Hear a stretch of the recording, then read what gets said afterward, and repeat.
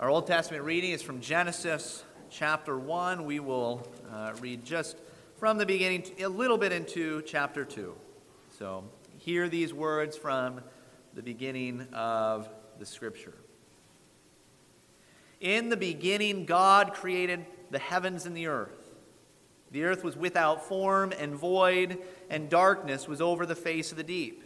And the Spirit of God was hovering over the face of the waters. And God said, "Let there be light." And there was light. And God saw that the light was good. And God separated the light from the darkness. God called the light day, and the darkness he called night. And there was evening, and there was morning the first day. And God said, "Let there be an expanse in the midst of the waters, and let it separate the waters from the waters." And God made the expanse and separated the waters that were under the expanse from the waters that were above the expanse. And it was so. And God called the expanse heaven, and there was evening, and there was morning the second day. And God said, "Let the waters under the heavens be gathered together into one place, and let the dry land appear." And it was so. God called the dry land earth, and the waters that were gathered together he called seas, and God saw that it was good.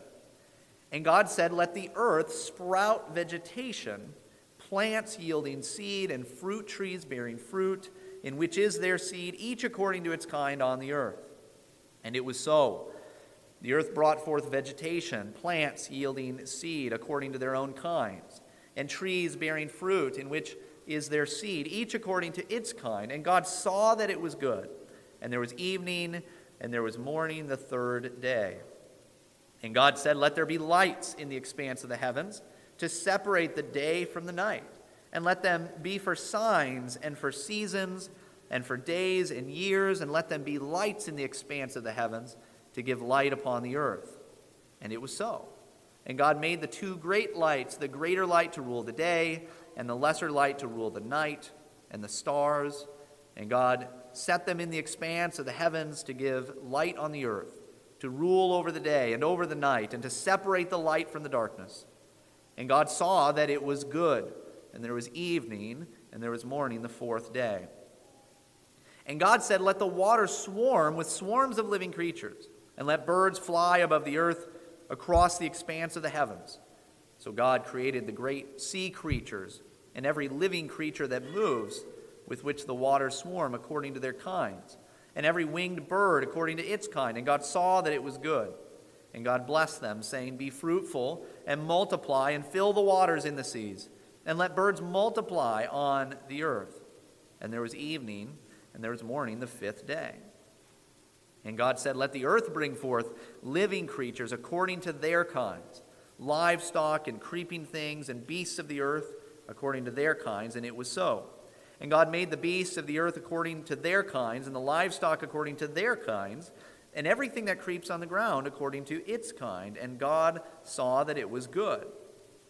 Then God said, "Let us make man in our image, after our likeness, and let them have dominion over the fish of the sea, and over the birds of the heavens, and over the livestock, and over all the earth, and over every creeping thing that creeps on the earth." So God created man in his own image.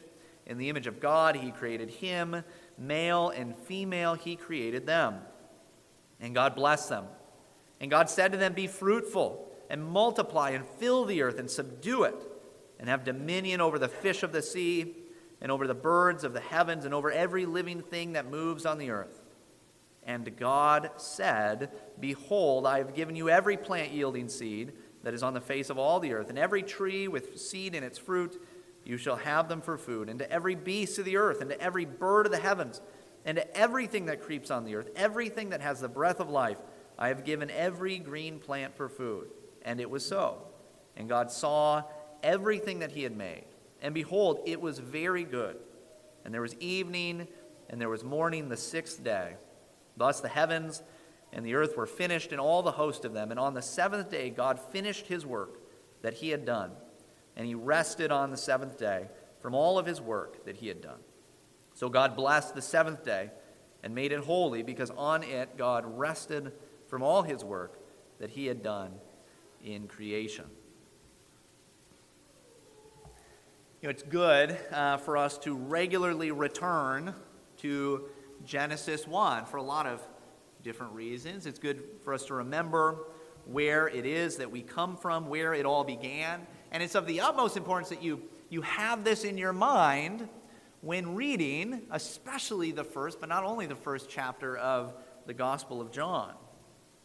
John assumes that his readers are going to have these words very deep in their mind while reading.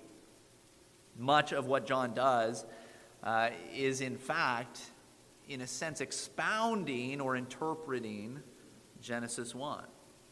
But that's getting a little bit ahead of myself. We're not in John. We'll look at this for now. Admittedly, that's going to happen a lot.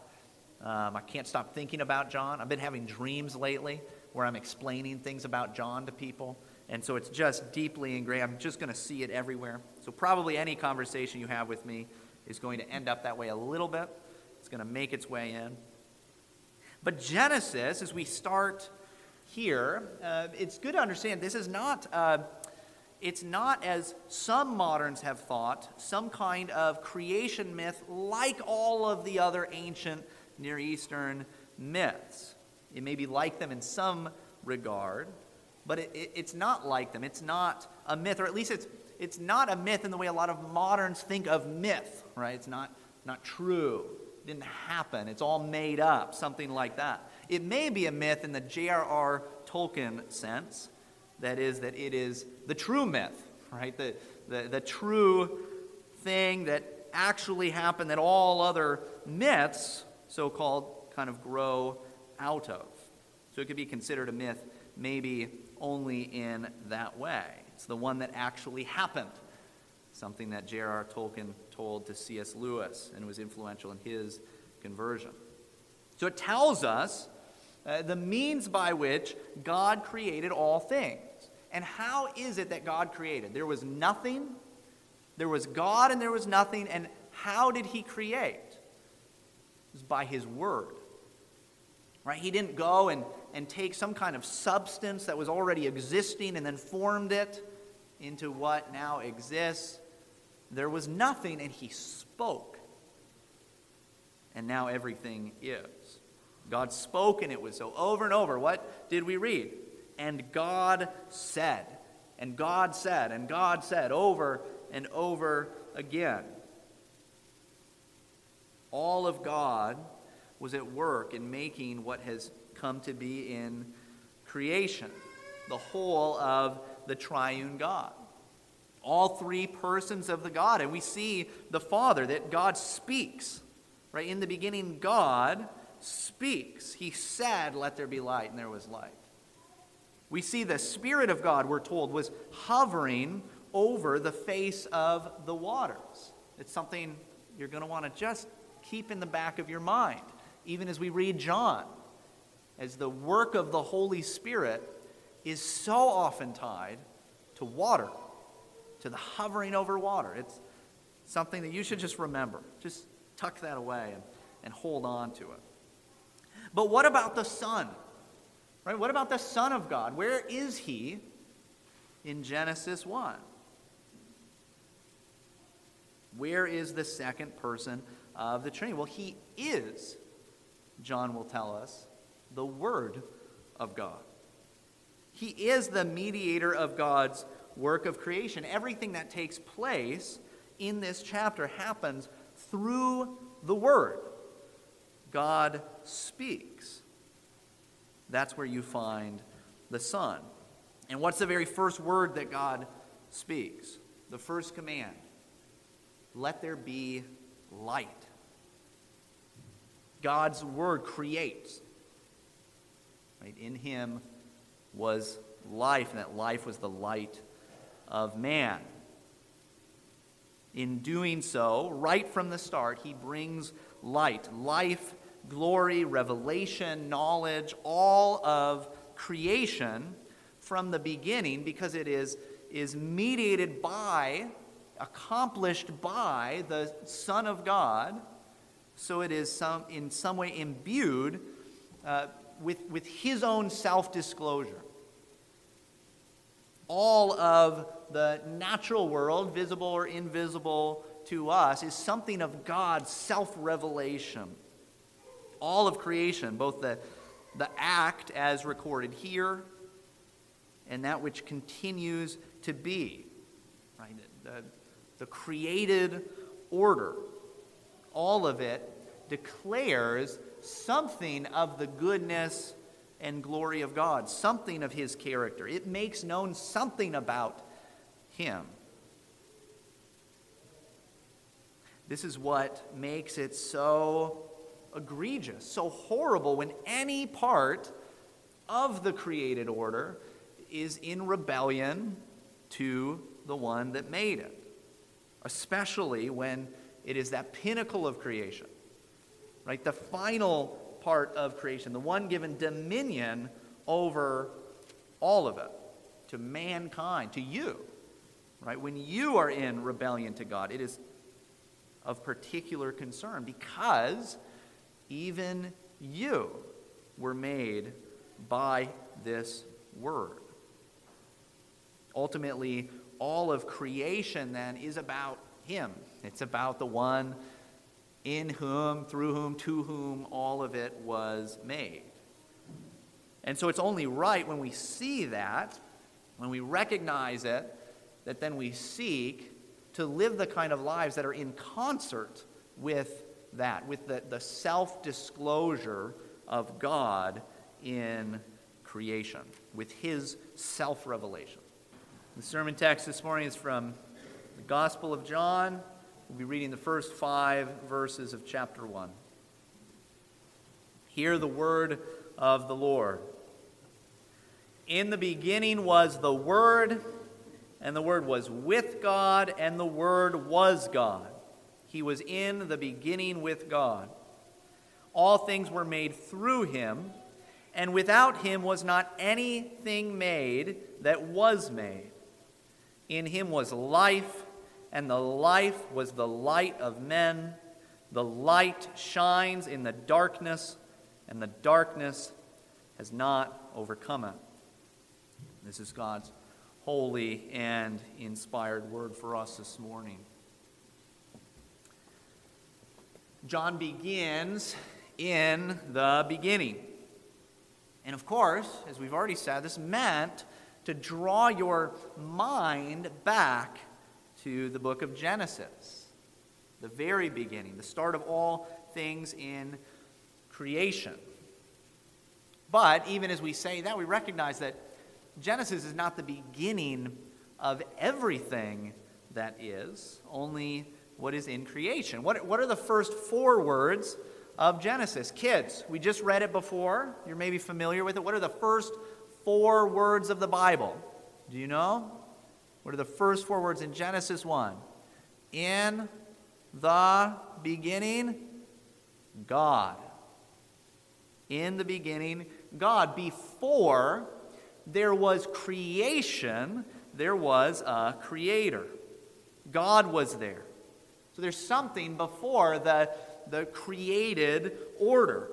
Before time, there's someone above all of this world, one who made it all, one who was not created but always has been. In the beginning, God. And John comes along and he interprets and expounds upon this, and he says, in the beginning, the Word. In the beginning was the Word. Now we've said already, John doesn't leave anything, kind of as a twist ending. He doesn't save things for you to be surprised later on. He puts it all up front. He declares it clearly. And in these opening words, John makes clear that Jesus Christ, who he will say is the Word, he is God. The one who has come into creation is the Creator. He was and is to come. He is Alpha and Omega, beginning and end. He ranks before me because he was before me.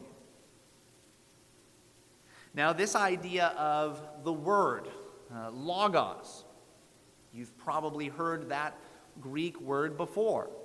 And there is so much ink that has been spilled, so many trees that have been cut down to make the paper to discuss what exactly John meant by saying this, by using the word. And there's so much that can be said. There's a question of, was John using the background of Greek philosophy, which there's good argument for?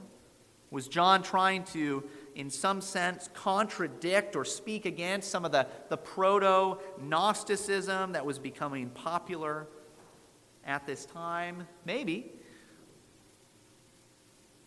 Admittedly, I do think that in part John uses the term logos because it was a weighted term. It was something that almost everybody used. Every philosophy and religious system, in some sense, that in John's day was talking about the logos. And so it meant a lot of different things to a lot of different people, and I think John is intentional about why he uses it then. But at the same time, I do believe that John is completely clear about his primary use of this word. The primary reason that he speaks of the Word. It's because he starts in the beginning. Throughout this gospel, throughout his epistles, throughout the book of Revelation, one of the things that John is so certain on is tying who Jesus Christ is to the Old Testament, to the Scriptures, that he is the sum of the law, that he's the fulfillment of all of the promises of God, that he is the one who Isaiah saw on the throne in Isaiah 6, all of it, everything. He's constantly tying Jesus to the Word of God in the Scripture.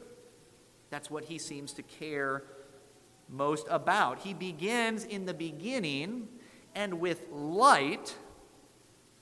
And when we go back to Genesis, as we've done, we read about God speaking and speaking, let there be light. We read about God's Word.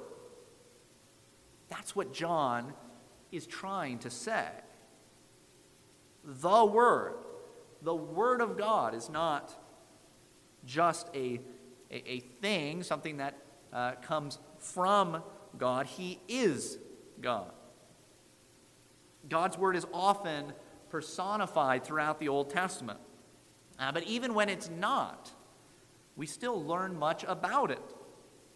It is by the Word of God that he reveals himself and teaches about himself to his people. I am the Lord, he says. I have spoken.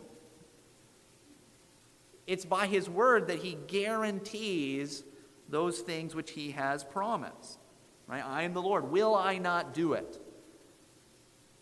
So shall my word be, he says, that goes out from my mouth. It shall not return to me empty, but it shall accomplish that which I purpose and shall succeed in the thing for which I sent it. God's word is his powerful act in creating. It is through his word that everything has come into being. It is by his word that he continues to sustain and govern everything that is. It's through his word that he reveals to his people what he wants for them, what he wants from them. His word is the standard by which they are to live and conform their life to. It's also by the word of God that he brings deliverance and salvation.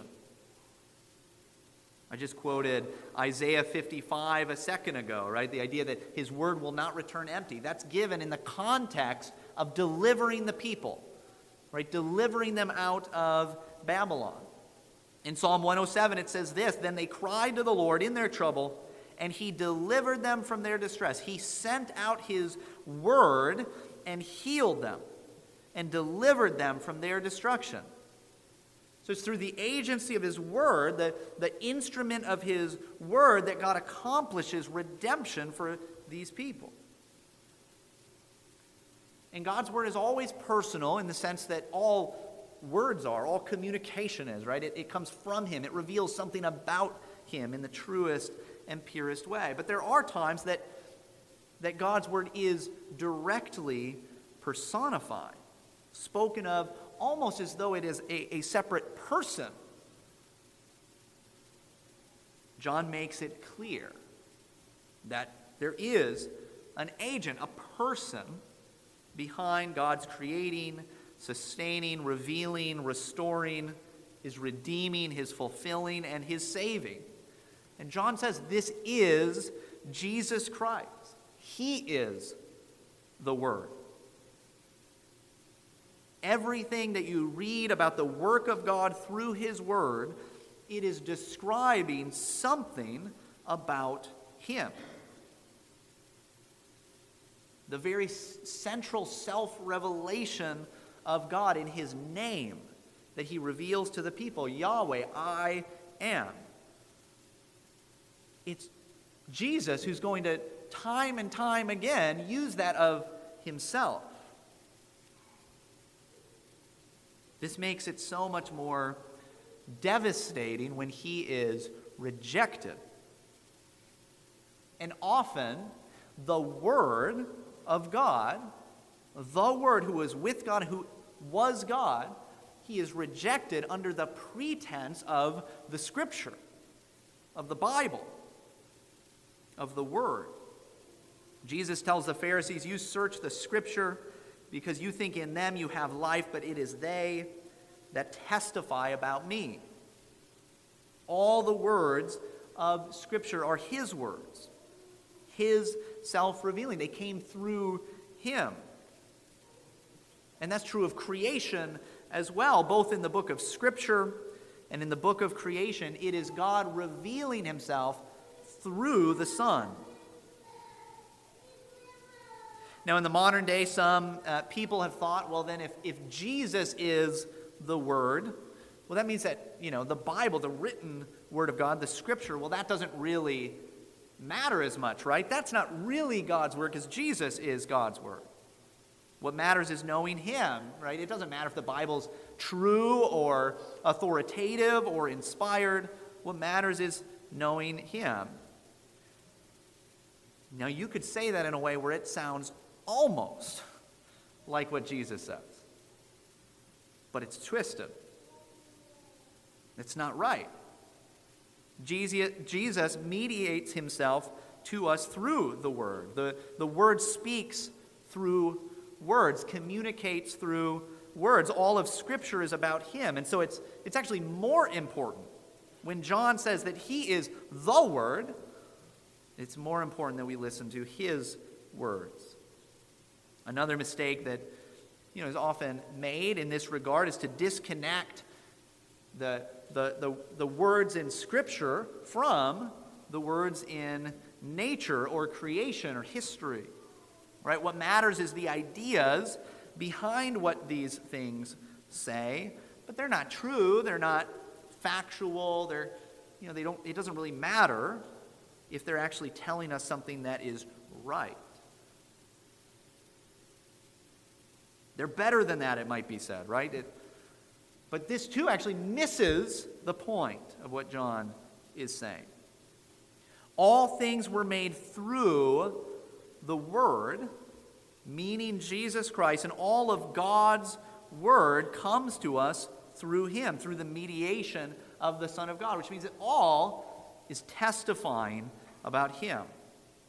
And because of that, everything coheres. Everything that we have in creation, the physical and invisible created world, and everything that we have in Scripture, the specially revealed purpose and plan of God, all of it coheres, all of it fits together because all of it is about Jesus Christ. Everything in one way or another is about him. It points to him, and it shows something of his character and his glory. It displays something of his majesty. Everything does.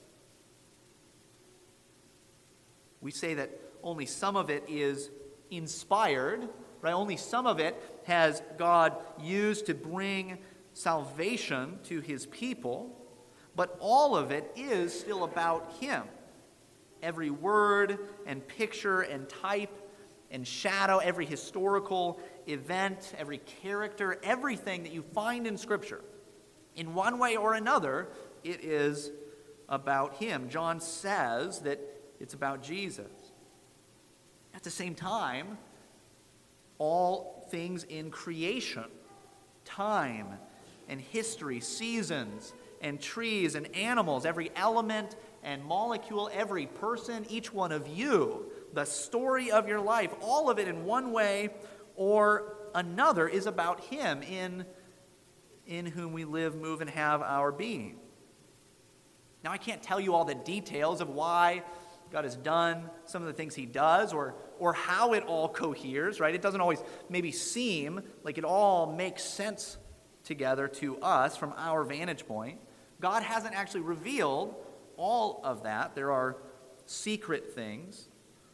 We're dealing with the eternal Word of God, and so there's going to be things that we just don't know. There's going to be things that it's going to take all of humanity, all of history, and even then down through eternity for us to learn about the goodness and glory of God. But what he has revealed is that at the center of everything, the purpose of everything, what brings everything together is Jesus Christ. It's all about him. It's all for him. In and behind and above everything, I mean everything, is the Son of God, the Word. And this Word, through whom all things exist and in whom all things cohere, in the most profound and deepest of mysteries, he has come and dwelt among us. Verse 14 of chapter 1 says this, "And the Word became flesh and dwelt among us, and we have seen his glory, glory as of the only Son from the Father, full of grace and truth." The eternal Son of God, the Word, the Logos, entered history, was born in humility. He bore up under temptation. He discipled those that he had chosen out of the world. He showed many signs and wonders that testified to who he was. And he was crucified and died and rose again from the dead. And he appeared to the apostles. He ascended into heaven. And he poured out the Holy Spirit of God upon the church. We have seen his glory. It's the glory of the only Son from the Father. It's the glory of God himself made known by this Word. This Word is the true God. Jesus Christ, whom John is absolutely clear is the actual historical person, right? The guy that he knew, that he met, that he talked to, that he lived with for a long time. The one that he followed, the one who had a mother and family, who ate and drank, right? Who was, in other words, truly a man, an actual man. At the same time, he starts right from the beginning, and he says he is truly and fully God. That's the whole point of this little preface. Right? These first few verses of John are like a preface to the prologue. And the whole point is to make it absolutely clear, right from the beginning, he is God.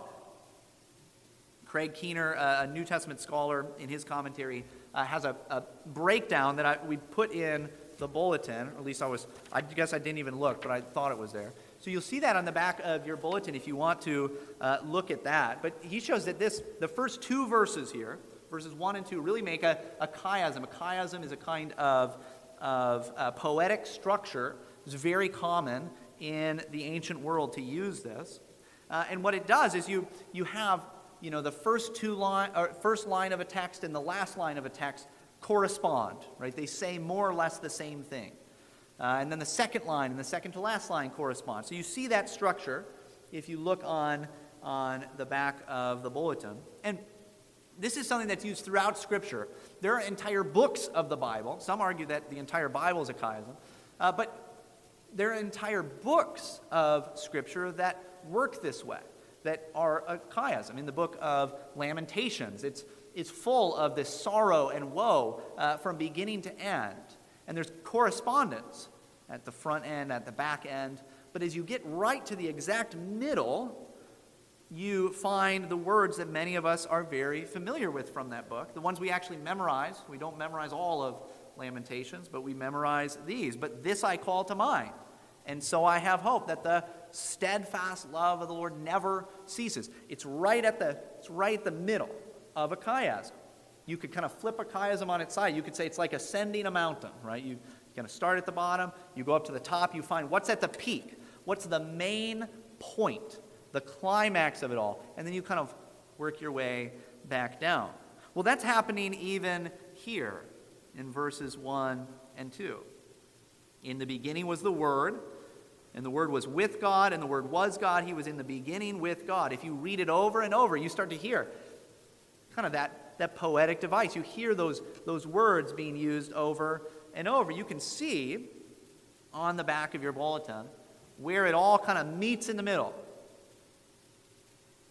Where it meets at the climax is God. The Word was with God. The Word was God.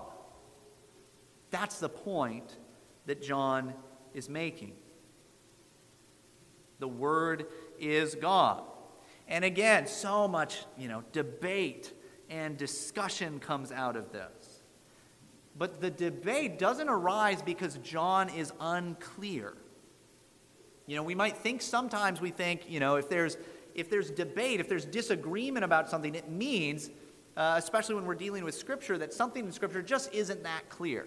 That's not always the case. Yes, there are parts of Scripture that are less clear than others. That is absolutely true.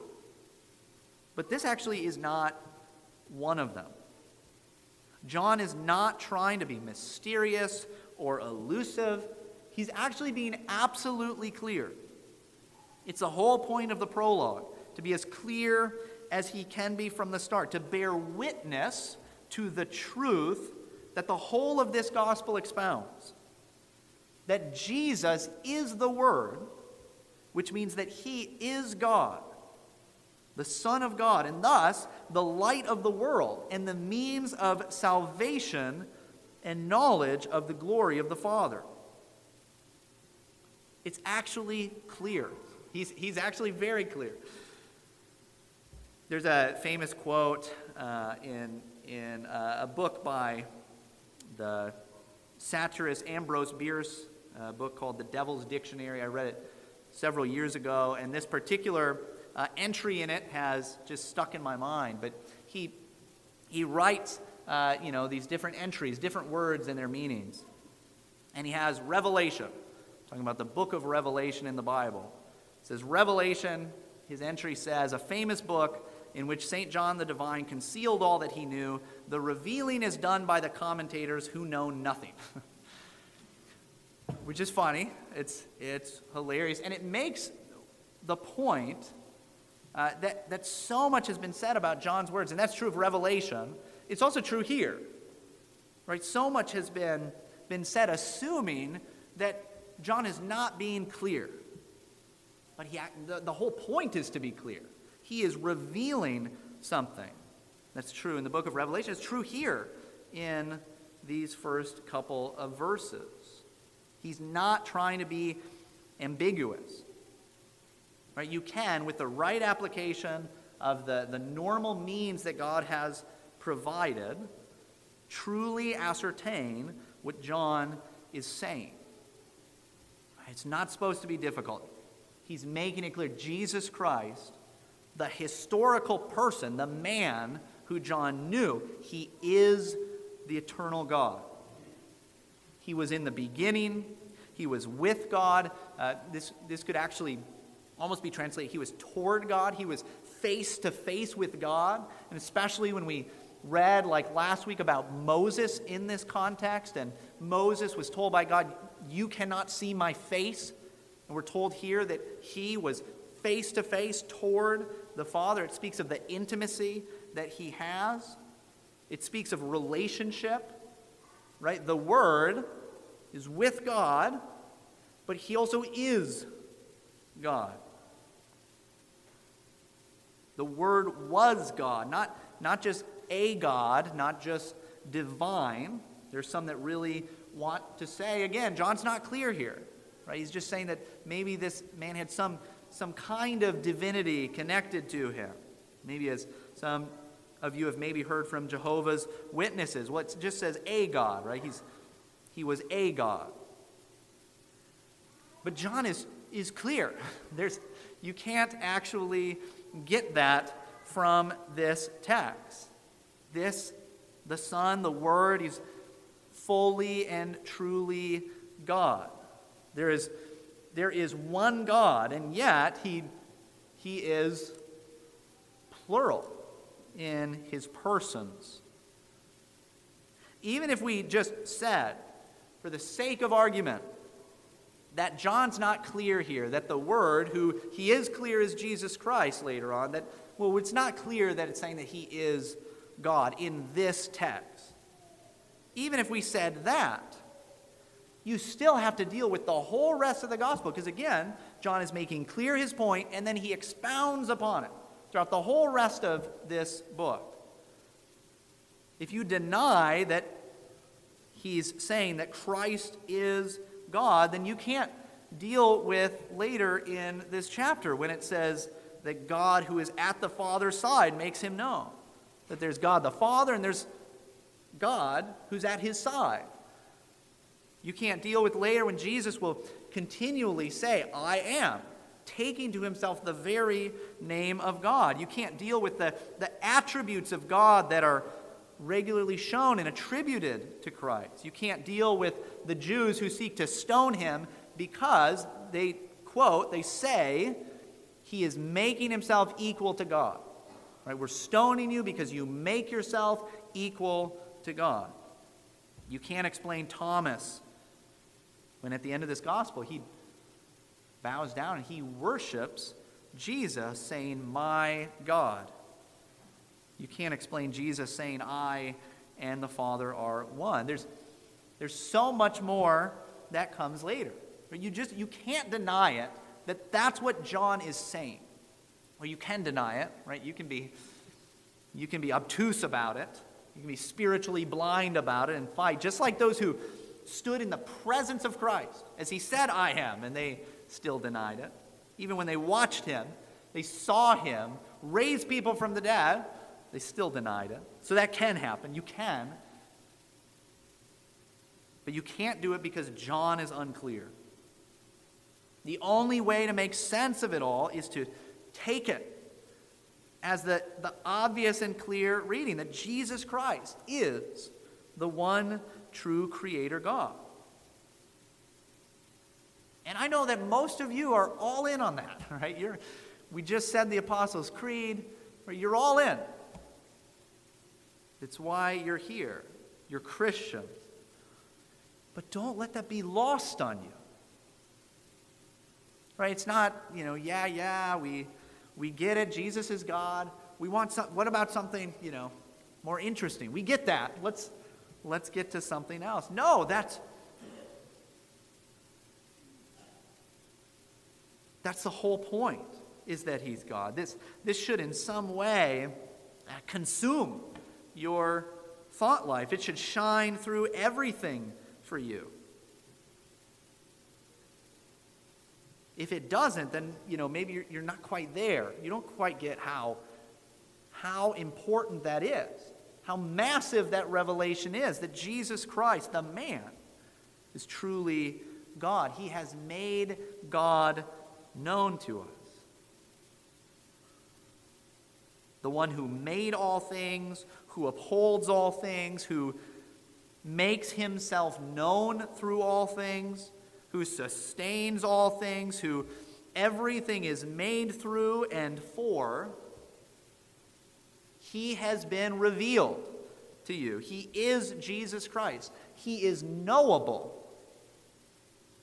Right? The purpose of your life, the meaning that you're searching for, the glory that you desire, the knowledge that you want to have, the gratitude that you feel and need to direct somewhere, the means of fleeing the judgment that you know that you're under, all of it is found in him, from him, and to him. By him all things were created, Paul says, in heaven and on earth, visible and invisible, whether thrones or dominions or rulers or authorities, all things were created through him and for him. And he is before all things, and in him all things hold together. Long ago, we're told in the book of Hebrews that many times and in many ways God spoke to our fathers by the prophets. But in these last days, he has spoken to us by his Son, whom he appointed the heir of all things, through whom also he created the world. He is the radiance of the glory of God and the exact imprint of his nature, and he upholds the universe by the word of his power. That's what John is saying. Right? That's what the whole of the New Testament reveals. So where you have something to be grateful for, he is the one that deserves the gratitude, that's given you all things that you have. When you have some kind of praise to sing out, he should receive it. He made you and sustains you, and he is worthy then of worship. Right? He is worthy of your whole life. Jesus Christ is God made visible to us, made knowable. God is spirit, but he has spoken through the Son, through the Word. And you can hear him, and in hearing him, see him and know him. Right? And isn't it glorious? What a good God we worship, who has spoken. From the beginning, he has spoken, and he continues to speak and will continue to speak, that his fullness might fill all in all. Would you pray with me?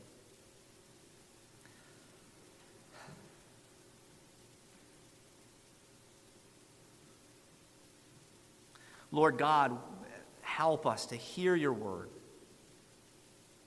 and to not just hear it and walk away, but to hear it and so be changed by it in the light of your glory, through seeing the face of Jesus Christ our Lord. Would you take these words, and as we prayed through song before, plant them deep in us, that you would water them by your Spirit, and that they would grow up to produce much fruit, all to your everlasting glory. Amen.